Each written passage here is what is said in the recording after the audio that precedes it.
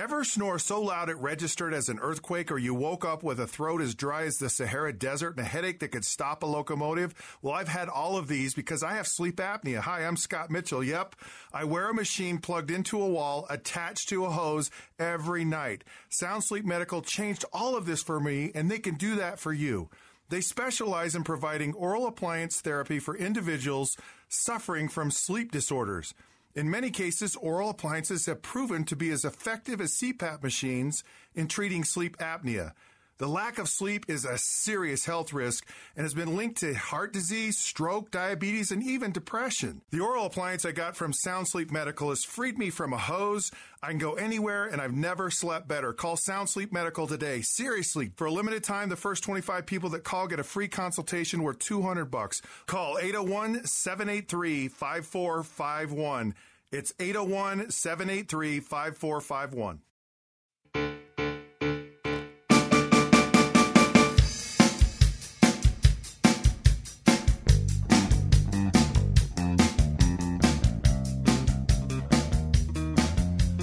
Hello, I'm Jim Bennett. I'm Abby Bennett. And this is Dinner Table Politics. And Abby, you are at a time in your life when you are applying for medical school. Is that correct? Yes. You're not excited to talk about that? Straight up not having a good time. Well, I apologize for that. I think you will have a good time because I think you're going to get into more medical schools than you think you're going to get into. That...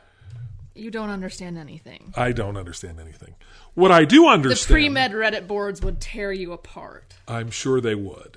What I do understand about medical school is that it is very, very expensive, correct? Yes. Why are you bringing up all these horrible things right now? Well, because I want to talk about debt. Oh, yes. And medical school... What a good segue. Isn't that a good segue? Using my future suffering... for your podcast gains. Yes. Well, they're not necessarily my there are podcast gains. Okay. Are you excited? Okay, sir. All right. Sorry about that.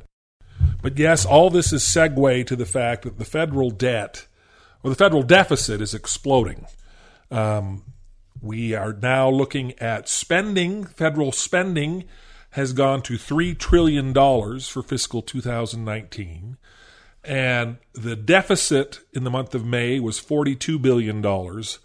And we Just May? Just May.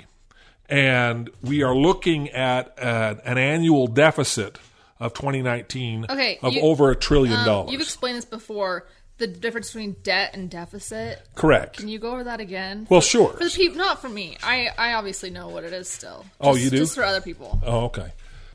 A deficit is a short-term measurement, and debt is a long-term measurement. In other words, when we have a deficit, it means our expenditures are more than the amount of money that we're bringing in the short term. The debt is just everything that we owe that has piled up since the beginning of the country's history. And I can remember in 1992 that the deficit and the debt were the primary issue with regard to the presidential election. Wasn't it like the last time something was balanced or something? I don't know. Something about the deficit was like Bill Clinton. Right. What did he do again? Bill Clinton, during the Clinton administration, we had our last balanced budget. And Democrats What does that mean? It means that the amount of money that we brought in from tax revenue was equal to or greater than the amount of money we spent. We had a balanced budget. We didn't. Okay. We weren't bouncing checks. Essentially, we weren't borrowing money to pay our bills. Okay, I have another kind of dumb question before we start talking about the rest. Okay. I just have such a hard time understanding how we who are we in debt to? You know, who are the creditors of the government? That's a good question. That just makes no sense to me. Like I don't know, because it's not like there's a giant World Bank that we owe, you know? Well, there is a World Bank, but that's not who we necessarily owe money to. We are in debt to a large degree to anybody who buys government bonds.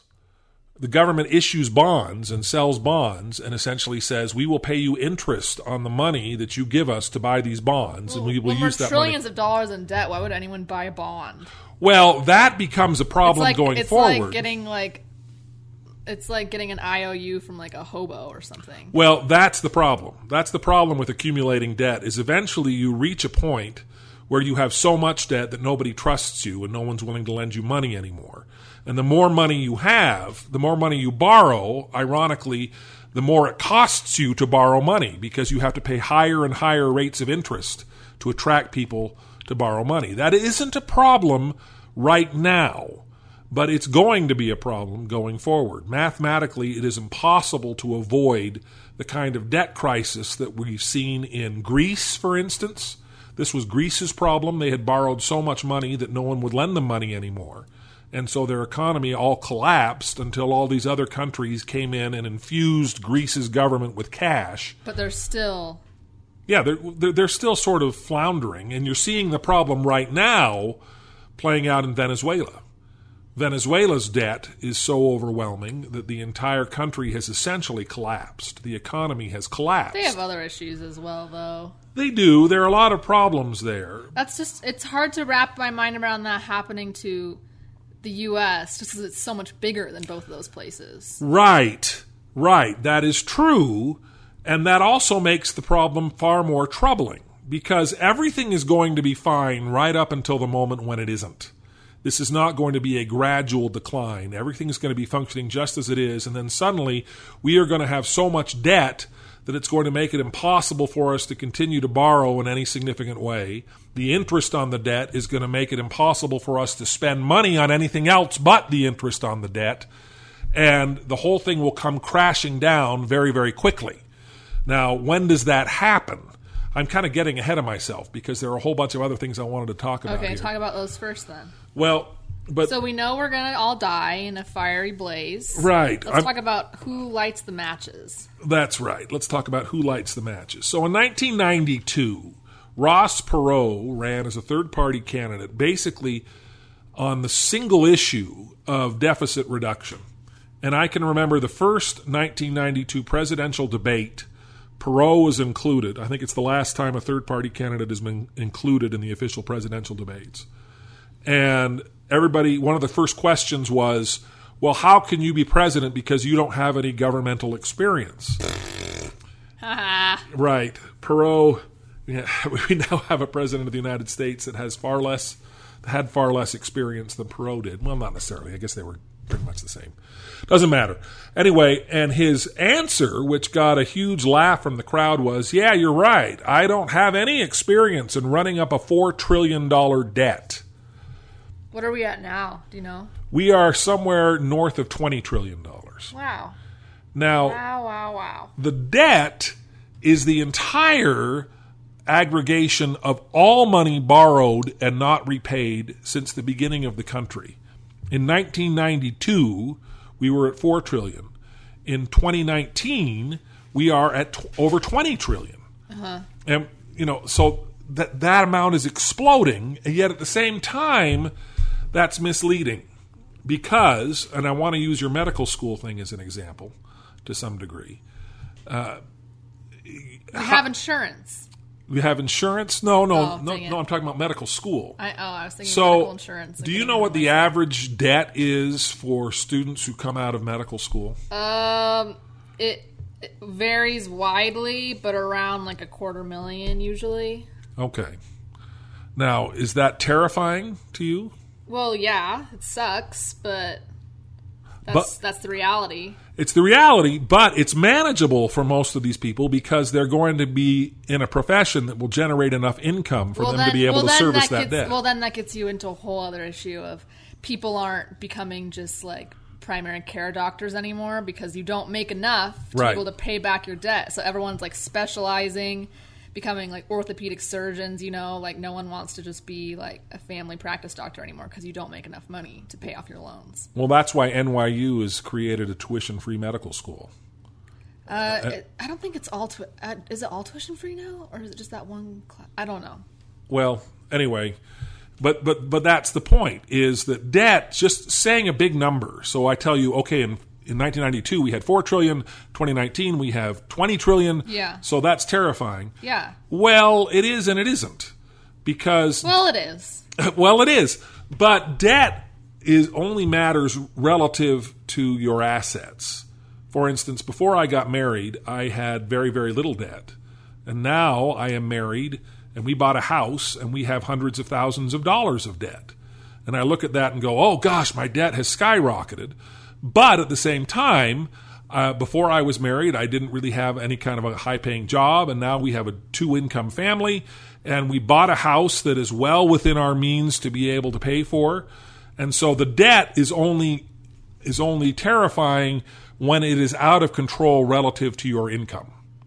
And so with regard to the government, the economy, when the economy continues to grow, the government brings in additional revenue.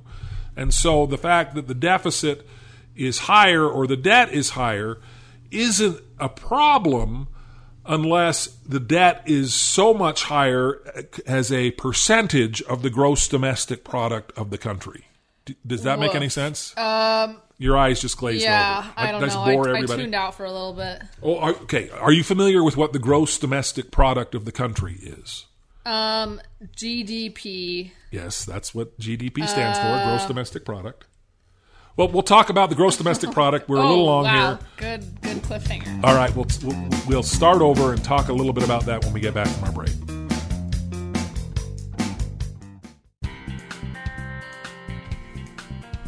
All right, let's dumb this down a little bit. Okay, thanks. Well, we're going to assume that you fully understand this, but all of those listening may not fully understand this. How's that? Yeah. So, all you troglodytes out there. All you troglodytes. So the gross domestic product is essentially the aggregation of every bit of economic activity in the United States. The amount because gross means before taxes. Before taxes. Yeah. Right. So the gross domestic product, every amount, all money that is made in the United States, all wealth that is generated in the United States, all of that is lumped together into the gross domestic product. And our gross domestic product is somewhere around the same size as our entire debt. Okay. Now, if you look at when our debt was biggest in relationship to our gross domestic product, it is not right now. When was it? It was during World War II. During World War II, we borrowed truckloads of money. From who? Again? Well, who?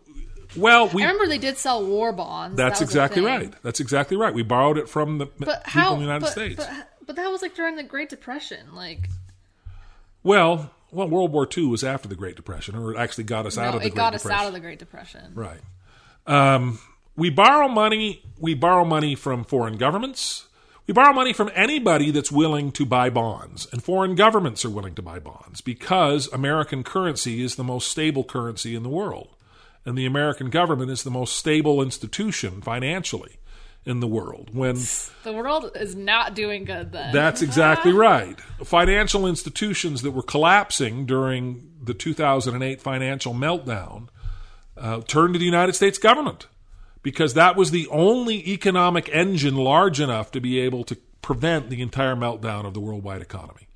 So we don't have a problem getting people to borrow from us because we are the most stable government and the most stable economy in the world. It's like a bunch of newborns being taken care of by a 3-year-old. Well, yeah, my dad used to say, in the land of the blind, the one-eyed man is king. And that unless he's blind out of that one eye. Ooh. Or are they all blind because they don't have eyeballs?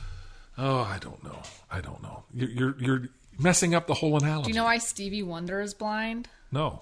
It used to be a really old he was born prematurely, and it used to be a treatment back in the olden days, not that long ago, but they would give newborns high amounts of oxygen through masks and stuff, and the pressure would cause their retinas to detach. Would blow out their retinas. So his retinas were blown out, so he was born with sight? Yeah, but he's born prematurely, but then this treatment that they would give newborns would make them blind. Wow. So there you go. Well, that's depressing. He did great for himself, though, He did. I would say. Yeah, Stevie Wonder has done quite well for himself. That is true. In the land of the blind, the one-eyed man is king, but Stevie Wonder rules them all. That's correct. Or Ray Charles. He was cool too. He was awesome. I loved Ray Charles. Did you know Ray Charles used to give money to charities for the deaf?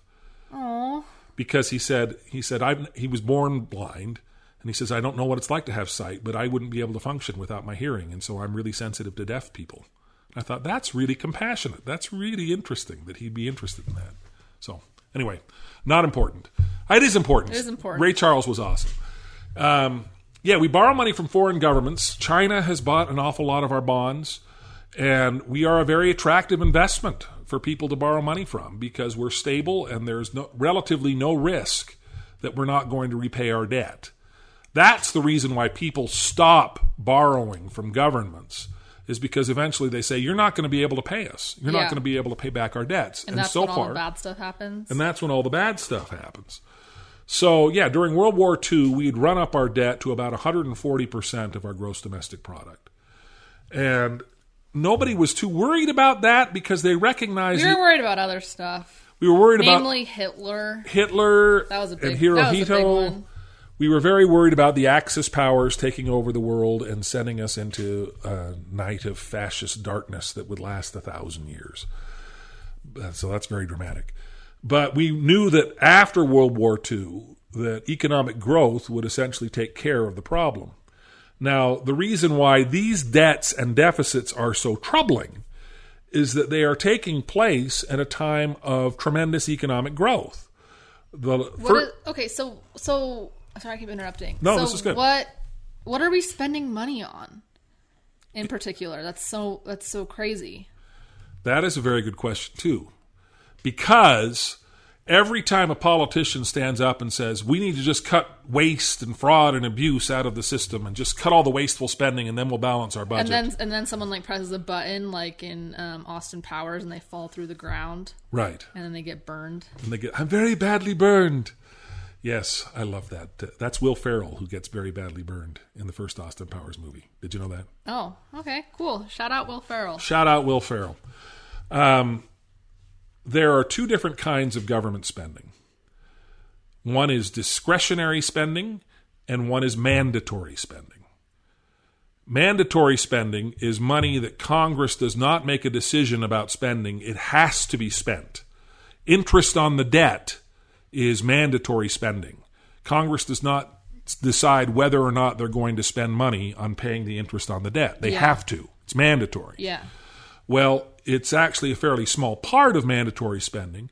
Most of the mandatory spending is wrapped up in what are known as entitlement programs. Like Social Security? Social Security is the largest chunk of mandatory spending. Medicare, Medicaid. Those three programs account for the majority of mandatory spending. And mandatory spending is roughly 2/3 of the federal budget. Wow.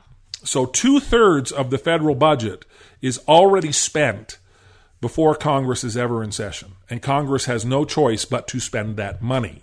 Wait, I just thought of something then. Okay. So is the reason that that's so high right now is because we have a huge aging population? Correct.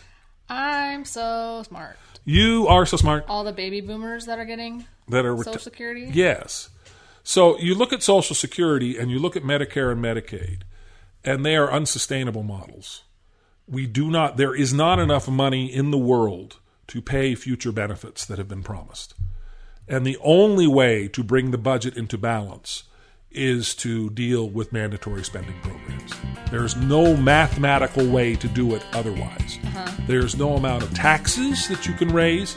See, when people start talking about taxes, well, let's come back from our break, and I will discuss what it will take to balance the budget. Are you ready? Yeah. All right. So what it will take to balance the budget, we have to send a copy of Dave Ramsey's books to everybody in Congress. Gosh, your mother just loves Dave Ramsey. People worship him. He has a cult. He is a little bit like a cult. And there's some good principles there, but I don't want to get into Dave There's Ramsey. good principles in all cults. In all cults. Cults have I wonderful... don't know. Jonestown really got it wrong, I would argue. Well, I just don't like the word cult because it doesn't have an objective definition. It actually does have an objective definition that nobody uses anymore. Okay, but we'll talk about that later. We'll talk about that later. All right, so in order to balance the budget... we have to kill everyone over the age of 60. Well, that actually was how we balanced the budget in the early days of Social Security. We killed everybody? No, I everybody. feel like we would have talked about that more. Right. When Social Security was first passed, life expectancy, we didn't kill anybody, but people died of their own volition. Oh. Life expectancy was 62 years old. Oh, wow. And you didn't receive Social Security until you were 65. In addition, there were 20 workers for every one retiree. And now, yeah. Now there are 3 workers for every one retiree. Yeah. And that number is going down because we are not having as many children as we had before. People are living longer than they did before. And people are getting Social Security benefits earlier. You can now get Social Security benefits at 62 rather than 65. Wow. Now, granted, your benefit amounts go down, so that's not really so much of a problem because we pay those people who get early benefits less. But the reality is the financial model was built for a time when life expectancy was shorter and there were far more children and far more people to pay retirees. Now, Medicare is a much, much bigger problem. Social Security, so Ronald Reagan, who was considered to be this terrible tax-cutting, government-slashing guy by all those... We know you love him. I love Ronald Reagan. Just tell us what good thing he did. Well, Ronald Reagan jacked up Social Security taxes significantly. Because he was old. Maybe. And wanted them. But that actually is... I'm just kidding. I love old people, by the way. I'm sounding ageist. We're sounding ageist. We've advocated killing people in this podcast. That was facetious. We don't want to kill anybody. We absolutely don't want to kill anybody. Did you hear? This is a complete tangent, but did you hear about this cop who got up in a church and advocated going and killing LGBTQ people? And said that this is something the government ought to be doing, and it's just the most dreadful. And then they killed him. Happy ending. Happy ending. Just kidding. Anyway, that's a whole other subject. So Ronald Reagan jacked up. It used to be that he essentially doubled Social Security taxes. Why? Because the Social Security Trust Fund was going bankrupt. Okay. Now, that's another interesting thing because you ask who we borrow money from. We're borrowing money from the Social Security Trust Fund. Gosh, the amount of money that has been set aside for Social Security, we go in there, we don't leave that money in a pot. Al Gore in the 2000 election got mocked on Saturday Night Live because he kept using the word lockbox. Going to put it in a lockbox. His idea was that all the Social Security money, we wouldn't borrow from it to pay off the debt. We would just lock it up in a lockbox. Wait, that's not a bad idea, though. Well, it's never happened.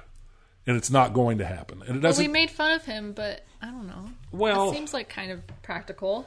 Well, the thing is, just not using that money isn't necessarily the best way to preserve that money because that money gets eaten up by inflation.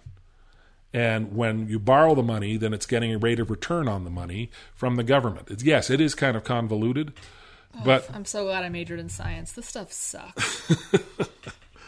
Well, the point being that Social Security was running out of money. Ronald Reagan jacked up the taxes. And now Social Security was given about 50 more years, but it's running out of money again. And by the time, if you look at do you get those statements? Are you too young to get the statements from Social Security that tell you how much money you're going to get? I don't think I've gotten statements about like retirement stocks. Is that different? That's different, right? Well, no, that's from like your employer, your 401k. Yeah, that's the only thing I've ever. No, gotten. Social Security. And I'm like, oh, throw that away. I don't understand what that is. Well, I have $70 somewhere. Okay. Yeah, you'll get it when you're 65. Cool. So I can have enough money for like 10 minutes, 2 meals. Right. Yeah. Well, Social Security sends out a statement saying this is the amount of benefit you can expect when you retire. And at the top of every single one of those statements, it says that unless something is done, you are currently on track to only be able to get 77% of these promised benefits. Uh-huh. And that number keeps shrinking with each statement because mathematically it is impossible for the Social Security Trust Fund to pay out all the promised benefits going forward. The guy who types that on all the top of the papers is like, is anybody reading this? Well, I feel like I'm talking to a wall. Well, this is the thing that's so frustrating. George Will, who's a conservative columnist who hates Donald Trump, so I really like George Will at the moment, George Will has said this is a slow motion train wreck that everybody can see from a distance. We can all see that the total fiscal collapse of the country is moving slowly toward us, and we are doing absolutely nothing to stop it. And that's really anxiety-inducing. It's extraordinarily anxiety-inducing because there is nobody who can bail out the United States when the United States reaches Venezuela levels of debt. There isn't a country that's big enough to be able to fix it. And we're going to go through this nightmare unless... And see, the thing is, if we take steps now, if we do things now, we can avoid this with minimal pain. That's like everything in life, though, and nobody wants to do that. Yeah, that's accurate. That's accurate. I used to work for Al Simpson, who used to get on the floor of the Senate and talk about greedy geezers. He would use that term, and I was in charge of answering phones because I was just an intern. And all these angry elderly people would call up and scream at us, except for if they weren't calling from Wyoming, we were told to just put them on hold and let them stay there. That's horrible. They call, I'm so mad at Senator Simpson. Oh, where are you calling from? I'm calling from Florida. And can you please hold? Sure. And then you'd sit there and you'd watch their lights blink on the phone until they finally disappeared. Wait, so is like the solution just going to be that, like, I don't know, our population is going to drop and...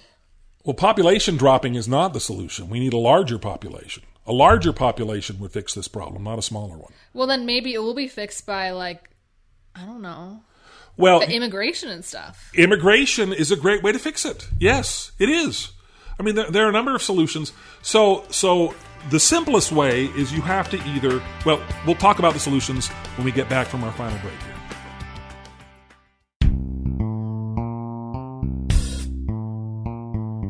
Okay, in the most basic terms, there are two ways to fix it. One, cut spending. Two, raise taxes. Now, there's a third way that you talked about, and that's have more people paying into taxes. Uh-huh. And immigration does help with that. Or, like, I know, like, in some European countries, they pay people to have kids. They do, and they're doing that for this very reason, because their social safety net is unsustainable and can't be funded. Another way is to make having kids suck less, so people want to have them. Yeah, I guess. I don't know. I don't think having kids sucks. It's very difficult, though. Well, like in I don't know, in some Scandinavian countries, they get, like, years of parental leave. Like, the United States has some of the worst, like, maternity leave policies in the world. And there are a lot of people talking about that right now. There are a lot of people who are trying to change that. That kind of stuff would make a difference, honestly, as a person who, like, wants to work full time and also maybe, like, have kids, you know? Like, it's just not even, like, really feasible to a lot of people. Well, that's a good point. I mean, having a larger population and a larger population base to pay into these programs is one way to fix it. The most cloning, we could clone people. The idea of raising taxes is the one that most people focus on, but the problem is you have the same problem when you raise taxes far too high. You get diminishing returns on the higher rates. When people are going to have their income eaten up by higher taxes, they find ways to avoid paying taxes. Humans. I mean, that's not... people say, well, that's tax evasion. It's like, no, it's not tax evasion. It's tax avoidance. Sneakiness. Well, it's exactly what every human being does when they are confronted with, okay, one of the reasons why cigarette sales have gone down is we've raised taxes so high. And we put gross pictures of, like, cancerous jaws and stuff on the boxes. That's correct. So we should do that, like, on all the Social Security forms. We can put, like, post-apocalyptic wasteland pictures and stuff on it. Well, and people fighting each other for scraps of bones and stuff. Yeah, that's a really good solution. I appreciate you. Okay, so my solutions are that, cloning, and maybe programming kids to be less annoying. All right. Those sound like three really unworkable solutions. Maybe making babies like self-changing diapers or something. Well, that's an interesting. They have like self-cleaning litter boxes. I think the only solution that is workable is the one that my father offered when he was in the Senate. And the idea is you have to slow the growth of these programs in ways that are targeted at the means of the people who receive them. In other words, rich people should get less Social Security than they poor not? people. No. What? No. Right now, there's no means testing. Does anybody... What? And what? And what? You don't even have to... Record scratch? Record scratch. You don't even have to cut the programs. You have to slow how fast they grow. And the way you do that and be able to keep the people on the bottom end from being thrown to the wolves is that you slow the growth rate that's much more for the richest people and much less for the Social Security poor is a good thing. Like Medicare and Medicaid is like a good thing. Like people need that, but I don't know how you like because you can't just people would die if that got taken away. Well, I can remember in the 2010 campaign that Senator Mike Lee, before he was senator, said that we need to tell people that you are paying into the system, but you will get nothing. Because the Social Security Trust Fund is unconstitutional, and we're going to just throw it all out the window, and we're done. And I don't think there's anybody who thinks that's a good idea other than Mike Lee, and other than extremists who don't understand that the social contract is such that we have determined that we are not going to let old people die in the streets. We have to take care of our poor and our needy. We have to take care of our poor, take care of the elderly. That we have made that decision as a nation, that this is something that's important for us to do. And if we're going to do that, we have to do it in a way How is there no means that is sustainable. Testing? I'm still bugging over that. That's nuts. Well, well, there are all kinds of other things. People talk about raising the retirement age, which I think we need to do as well. Yeah, people are working like way past 60. Yeah, I think 60-year-olds are freaking spring chickens still. Right. Well, you can do all of these things, and you can do them incrementally, and you can raise the retirement age slowly. Maybe no one will even notice. Well, the thing is, they do notice, and all of the groups that fight to preserve Social Security run ads of Republicans throwing old people off cliffs every time even the most modest, simple reforms are proposed. And so it makes it impossible for anybody to do anything that will make the problem better. And so we just slowly drive toward the cliff, and everything is fine on that road until you reach the cliff. Do they realize that all old people are going to fall off the cliff? They don't seem to realize that, no. And this is the most frustrating thing in American politics to me, because Donald Trump ran on the promise of not touching any of these programs. And the Republicans have essentially thrown up their hands. The only time anybody tried to do something significant on this, well, it's happened twice in my lifetime. Ronald Reagan in 1986 tried to reform Social Security, and the backlash was so severe that the Republicans lost the Senate. Well, I can also see why people would be afraid of that, because older people are such a huge turnout on Election Day. That is correct. And since all of us you don't want to piss off your biggest voting base. That's correct. And all of us will eventually become old people. And so this is a problem we all have to face. I'm getting there faster than you are. So no, we're going at the same pace. Same pace, but I'm You're closer to it. You're just further along. I'm further along. Well, we don't necessarily have all the answers here, but these are questions that people aren't even asking. And so the fact that we're asking the questions, I think, makes us doing something productive to fix the problem. Anyway, we are almost out of time, just as the country is almost out of time. How's that? That's a good I already have a lot of stressors in my life. This is not what I needed.